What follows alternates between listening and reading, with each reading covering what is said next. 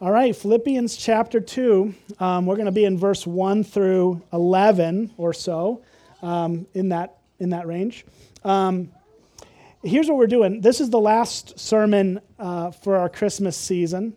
We're doing this series called God with Us, looking at what does it mean practically, what are the implications of Jesus being born and living among us and taking on human flesh and form, that he didn't lose any of his deity, but he gained humanity in this whole thing. And what does that mean? And so we looked at a few different things. One, we looked at the most foundational, that he came to pay for our sins. He came to save us from our sins. Jesus had a mission. He wasn't just randomly going about life. He came for the purpose of saving his people. And so we looked at how that's the most foundational, fundamental thing about Christmas. Without Christmas, without Jesus becoming man and taking on our form and living perfectly before the Father and dying on the cross, none of us would be saved. None of us would be right with him. And so that is the most foundational and important thing. But we also see that there's other things. And last week we looked at the fact that Jesus, in living a human life, actually entered into our lives to the point that he could understand all of our struggles. We call it empathy, right? That he was able to take on human form, but he didn't live this perfect, pristine life without any problems. In fact, he lived a really hard life. From the moment he was born to the moment of his death, it was a life of suffering, rejection, hardship, and temptation. And so the Bible talks a great deal about how Jesus can understand that and understand where we're struggling, whether it's being in a season of temptation to sin, whether it's being in a season of suffering, whether it's being in a season of loss, or whatever it may be. Jesus can empathize with us. He understands it because he lived it. And so we spent last week looking at that aspect of Jesus' life on earth. Now, today, we're going to take another look at a different angle, another angle of Jesus' life, and that is what we're just simply going to refer to as humility. Humility. And that's what Paul's really going to deal with in Philippians chapter 2, is this idea that Jesus' birth is the ultimate display of humility that we as the church then should emulate. That's the point of these verses.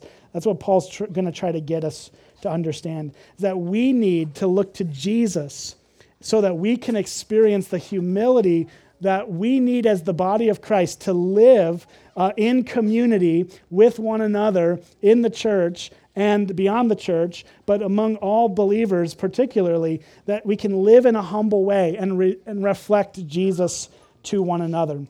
So that's the point that Paul's going to make, and we're going to look at how that plays out. So if you look at Philippians 2, Paul he's got a lot of great things to say to the Philippians. He loves the Philippian church. He's writing this letter from jail, from prison, and yet what's coming out of this letter is just joy. That even though Paul's experiencing great trials in his own life, his personal life, he's still filled with the joy of the Lord, and he wants that joy to be conveyed to the Philippians. And so if you look at verse 1 of chapter 2, it starts this way.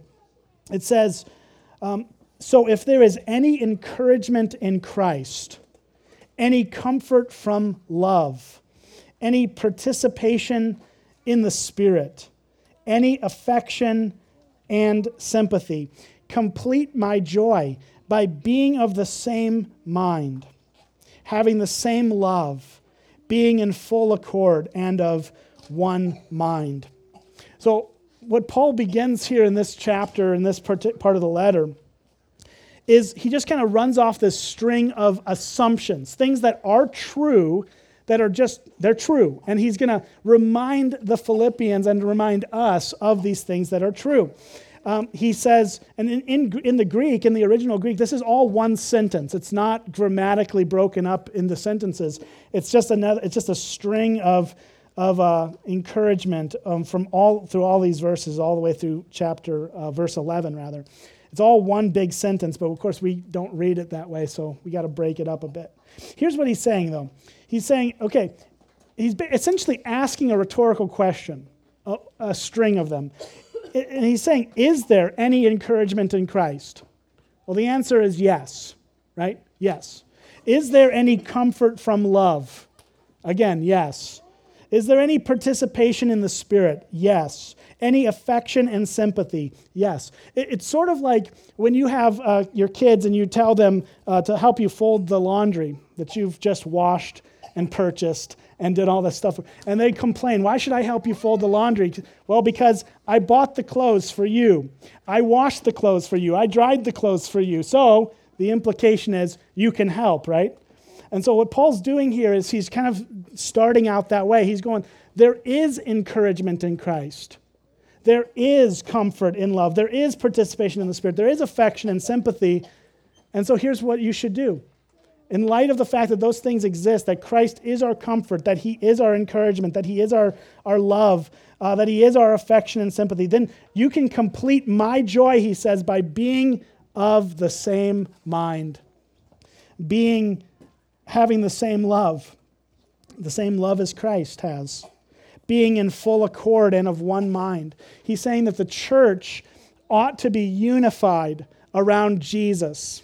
That's what he's reminding them of. That because Jesus is our encouragement, because he is our love, because he is our affection and sympathy, and he's all of these things. So the implication is that we, as the body of Christ, as the church, this visible picture of Jesus here and now, we ought to be unified around these things together. So when he says that we should be of the same mind and have and be in full accord and have the same, he's not saying that we can't have diversity of opinions or thoughts. He's not saying that we all just have to be like robotic, going in the same direction.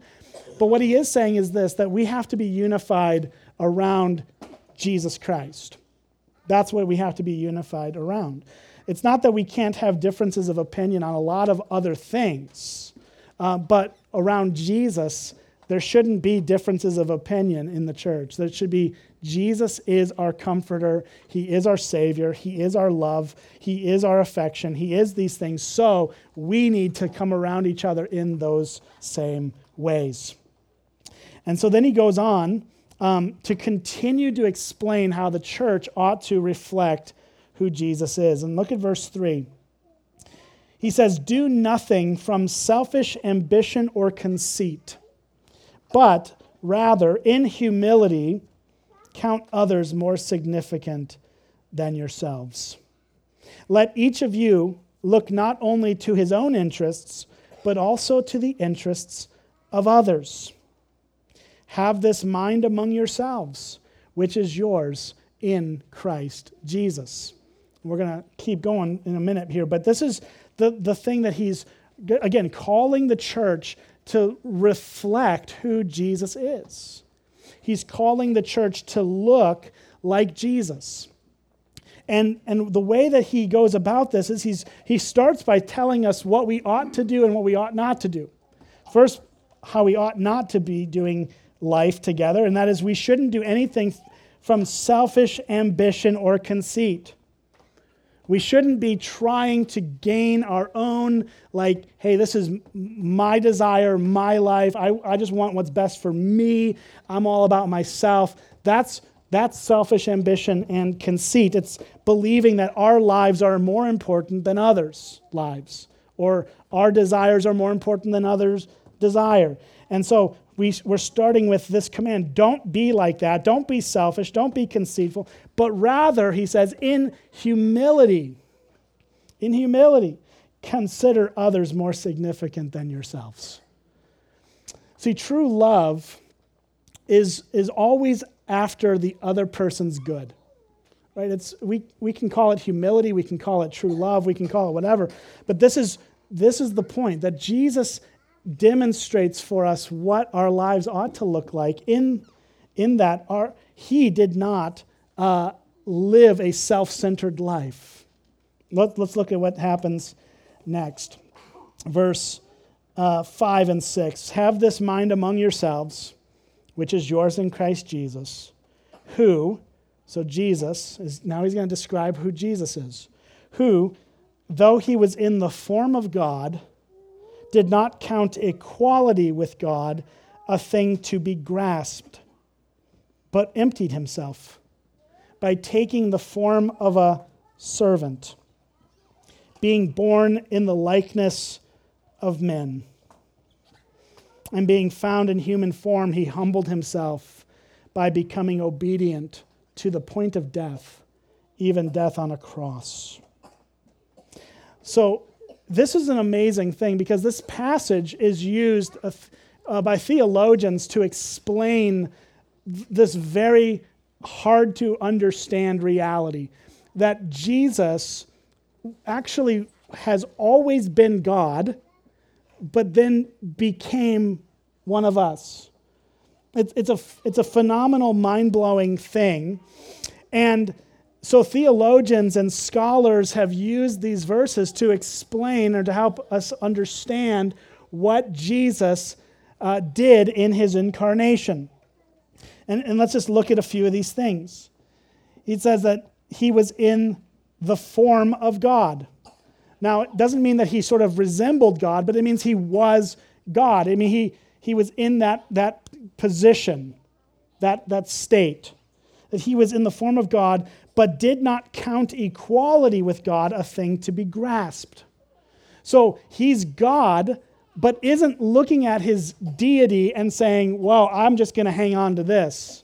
I'm going to hold on to this, and I'm going to selfishly just cling to my godly throne in heaven, and I'm never going to do anything. That's not what Jesus did, right? He didn't count equality with God something to be held on to selfishly. So, instead, he emptied himself.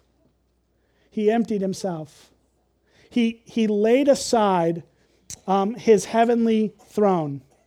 He never lost his divinity, right? He never stopped being God. But he did take on the form of a servant. Look, he emptied himself by taking the form of a servant, by being born in the likeness of men. His birth, his entrance into the world, was his ultimate act of humility. In leaving his heavenly throne, he laid aside his glory for a time to enter into the humble abode of humanity, right? This form of people that we all live and understand. And Jesus became that, though he isn't that by nature. By nature, he's God. So he takes on the nature of humanity in that act of humility and love in coming to the earth. By being born as a person, Jesus extends the greatest act of humility that there ever could be. That he left everything he had in heaven, all of the glory, all of the power, all of that. He laid it all aside for the time that he was on the earth. And he took on our form. And then he goes further, not just his birth, but then further humiliation in his death. If you look at verse 8, it says he was, and being found in human form, Jesus humbled himself by becoming obedient to the point of death. But so death is a humiliating reality, right? It is. Like, nobody wants to die. And, I think all of us understand, like in the Midwest, we're all about being polite, right? We want to be polite. And so most of us, if we were going to die, we wouldn't do it here in public. We'd go outside and die, right? Like if you started having a heart, you're like, I'm out the door. I'm going to die in the parking lot because I don't want to humiliate, the people around me and make them awkward. That's how we are. But so death in itself is a very awkward, difficult thing. But Jesus didn't just die. Like, he didn't just die of old age or something like that. He died the most humiliating death that there could ever be, this death on a cross. And I know that concept can be a little bit lost on us because we don't live in a culture where we're crucifying people out in public. But the Philippians in the Roman world, they understood this. There was a Roman author, can't recall his name, probably Cicero or somebody, but they would talk about how in the Roman world, crucifixion was something you weren't even supposed to think about in your private thoughts because it was so shameful and so humiliating and so just uncomfortable. And so Jesus dies, not just a quiet death in a hospital bed, if there was such a thing in those days, but he actually dies publicly in the most humiliating fashion. And he does that for us. He does that to pay for the sins of each and every one of us. That he humbled himself by leaving his divine throne, entering into a dirty world, a sinful world like ours. He lived as a human being. And then, on top of that, died a criminal's death. Though he committed no sin, he dies a horrendously humiliating death. Jesus is the ultimate picture of humility. And so while we can look at these verses and say, wow, okay, this is a great theological explanation of what Jesus did for us when he came to earth, his point is not theological as much as it is practical. Paul's point is he's taking what Jesus did for us in the incarnation, and he's applying that to how we ought to live in the church. Right? Isn't that the whole point of what he's saying? He's in essence, to use the terminology we use here, he's saying that gospel doctrine leads to gospel culture. That what we believe should inform how we live. That's the point. Like we can get lost and get into theological debates about some of these verses about Jesus, but the point that Paul's making is that Jesus, in his coming into the world and ultimately in his dying on the cross, was the ultimate display of love and humility that ought to then shape how we love and live humbly before one another. This is where gospel doctrine meets gospel culture. And so Paul's point, what he's calling us to, is to live not in selfish ambition or conceit, but in humility, counting others more significant than ourselves. That we should actually look around the room, look around our church, and say, if we're going to live the way Jesus lived, it should be, well, how can I pour out myself, my time, my abilities, my resources? How do I leverage these things that God has given to me for the good of someone else? That should be the question we're always asking. Is how can I use what God has given us various things, various gifts, various administrations of his Spirit, as Paul says in 1 Corinthians. We have various opportunities to help. And that could be in the form of our wisdom that he's given to us. It could be in the form of his the talents that he's given us to use our hands with or to help people with, or it could be in the form of many other things. But we should be looking at one another and go, how can I display Jesus to my fellow people in this church and more broadly than that? But at least to the church and beyond that, how do I use what God has given me to bless them, to help them? And I know the argument tends to be, well, yes, but I need to take care of myself first. And it's okay to take care of yourself, right? Paul says right here, he says in verse 4, let each of you look not only to his interests, but also to the interests of others. So it's okay to look at your interests. Yes, it's okay to care about yourself and to make sure that things are going okay for you, but not just that, right? It can't just be, well, it's all about me and I want to just have it my way or whatever it is. It's yes, you need to care for your own situation, but you should also be looking out beyond yourself to the interests of others. Because that's what Jesus did. I mean, Jesus didn't even look to his own interests, right? He's so much better than we will ever be. He's so much greater than we could ever be because he didn't look to his own interest at all. He looked to the interest of every one of us as he laid down his life, as he gave up his divinity for a time and lived and died for us. And so the point that Paul's making here is that if Jesus was willing to go through all of this, and he's not calling you to lay down your life physically on a cross for somebody else, but he is calling us, each of us, to see how we can help one another, to see how we can serve and be available to others. This is the true definition of humility. It's what humility leads to, is caring for other people.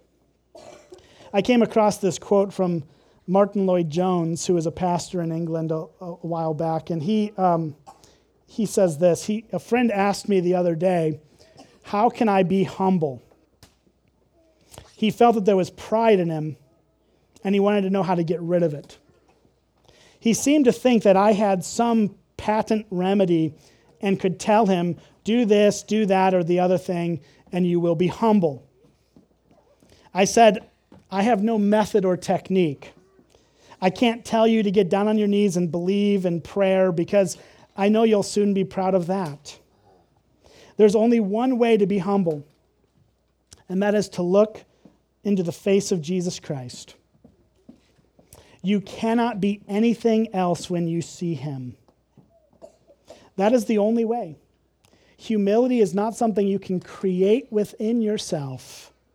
Rather, you look at him and you realize who he is and what he has done, and you're humbled. And so what we have always been trying to help one another understand is this, that it's all about Jesus.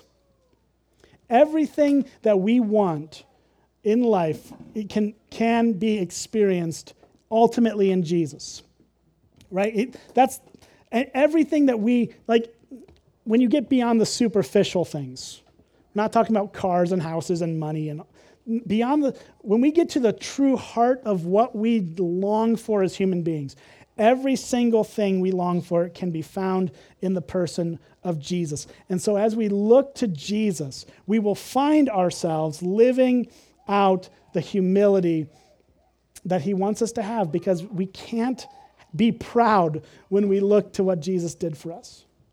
When we look to the fact that Jesus came to our earth and was born in this stable in Bethlehem and was rejected by his family and was ultimately put on a cross to be crucified for our sins. There's no room for pride in any of that, right? We look to Jesus and we go, wow, the kindness, the mercy, the love that Jesus has for us, that humbles us.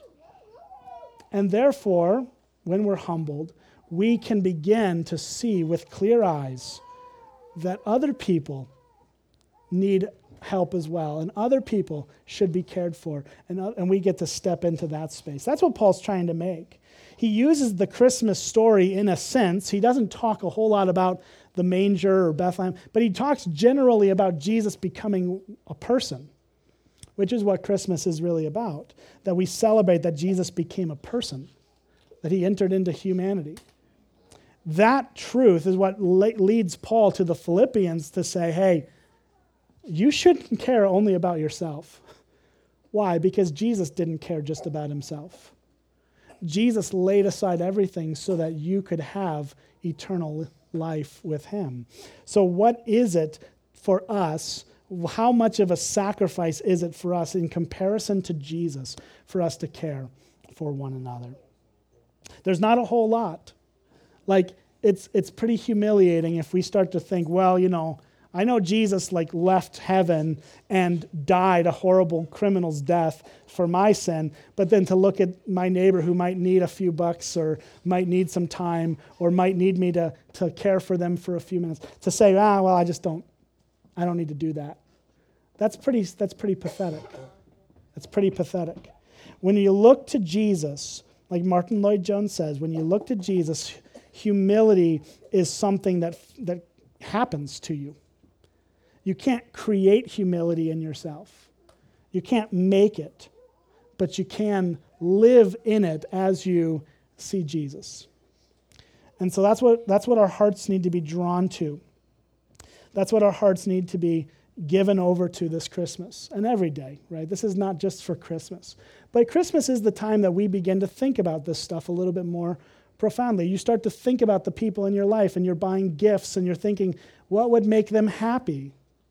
Right? What would bring joy to that person's life? And you're probably thinking about that. Hopefully you've already gotten that point, because Christmas is Wednesday, so hopefully you're done with your shopping now. But the point is, we're always thinking at this time of year, we have this social obligation to buy people things, but that's a good thing in some sense, because it forces us to think about someone else. Now, if we can transfer that to every day, we're on to something. I'm not talking about buying people things every day, but I'm talking about thinking about their needs and what will bring them joy, what would bring them comfort, what would bring them consolation and sympathy, right? All the things that Paul mentions at the front end of this chapter. Shouldn't we be looking at one another and going, how can I be of encouragement to that person today? Because Christ was encouraging. How can I bring comfort to this person today? Because Jesus is our comfort. How can I bring my affection or my sympathy or help this person experience joy? Those are the questions that we ought to be asking and looking out at our fellow believers and saying, how can I be like Jesus in their life today? We do that at Christmas when we think about the gifts we have to buy, but we need to do this each day. We should see Jesus every day and what he's done for us, and that should compel us to then care every day for the church. And I'm telling you, when we start to see gospel culture flourish, there's no one who's going to be like, oh, I don't like that. Like we can have differences of opinion on styles and songs and color of carpeting and paint. Like Christians are pretty notorious for bickering about silly things. But when we actually care for each other, when we're actually in and of the mindset that Jesus laid down everything for me, so I should be willing to lay down my life for others, that creates a culture in the church that no one is going to look at and go, I don't like that. Unless they're really hard-hearted and really, I'd say non-believers. Non-believers might not like that. But most non-believers will like it too, because it's compelling. It's something totally different from the rest of the world.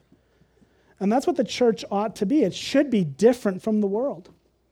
We shouldn't treat each other the same way that the world treats one another. We shouldn't be looking at each other the same way that the world looks at each other. This should be a distinctly different kind of place, because Jesus is here. Because Jesus is in our midst. Because the Spirit of God is at work in our lives. That the Spirit is participating with us in all of this. That's what Paul says in verse 1. That there is participation in the Spirit. So we have this reality that as we think about, like, we can use Christmas as a parable. A parable is a kind of a way of looking at another truth, right? Jesus would tell a story to make a different point from within that story. He would try to open our eyes to see. And so Christmas can be a parable of what life ought to be like all the time within the church. And that is not in the form of buying a bunch of presents for each other, but in the form of looking to the needs of one another. And what do they need that I can help meet? That's the question. And that's the kind of culture we want to see in our church. And I think as we grow in that, as we develop that, and it's not going to be an overnight thing, but it's a gradual, consistent, growing and maturing process. But as we do that, we're going to see this whole thing turn upside down in a glorious way. And people are going to be transformed by the grace of God because of it. So let me pray for us. I've shortened this up. I intentionally created a short sermon for you because I know we got kids in here. So we're going to pray. We're going to partake of the Lord's table. We're going to sing a few songs that point us to Jesus, and then we'll have a great rest of our week preparing for Christmas. So let me pray for us. Father, we do pray that you would do in us what you desire for us as you did in Philippi, that we would see one another as more significant than ourselves, that we would actually be intentional to look around in our sphere and say, who can I impact with the love that you have for us? Who can I lay down my life for, in essence? Would you help us, God, to do that? We know we can't create that in ourselves. It has to be done by you. And so we pray that you would do that work. And we ask you to shock us all by how glorious it really is. We pray that the rest of our time in response would be of great joy to our hearts and to you. We ask it in Jesus' name. Amen.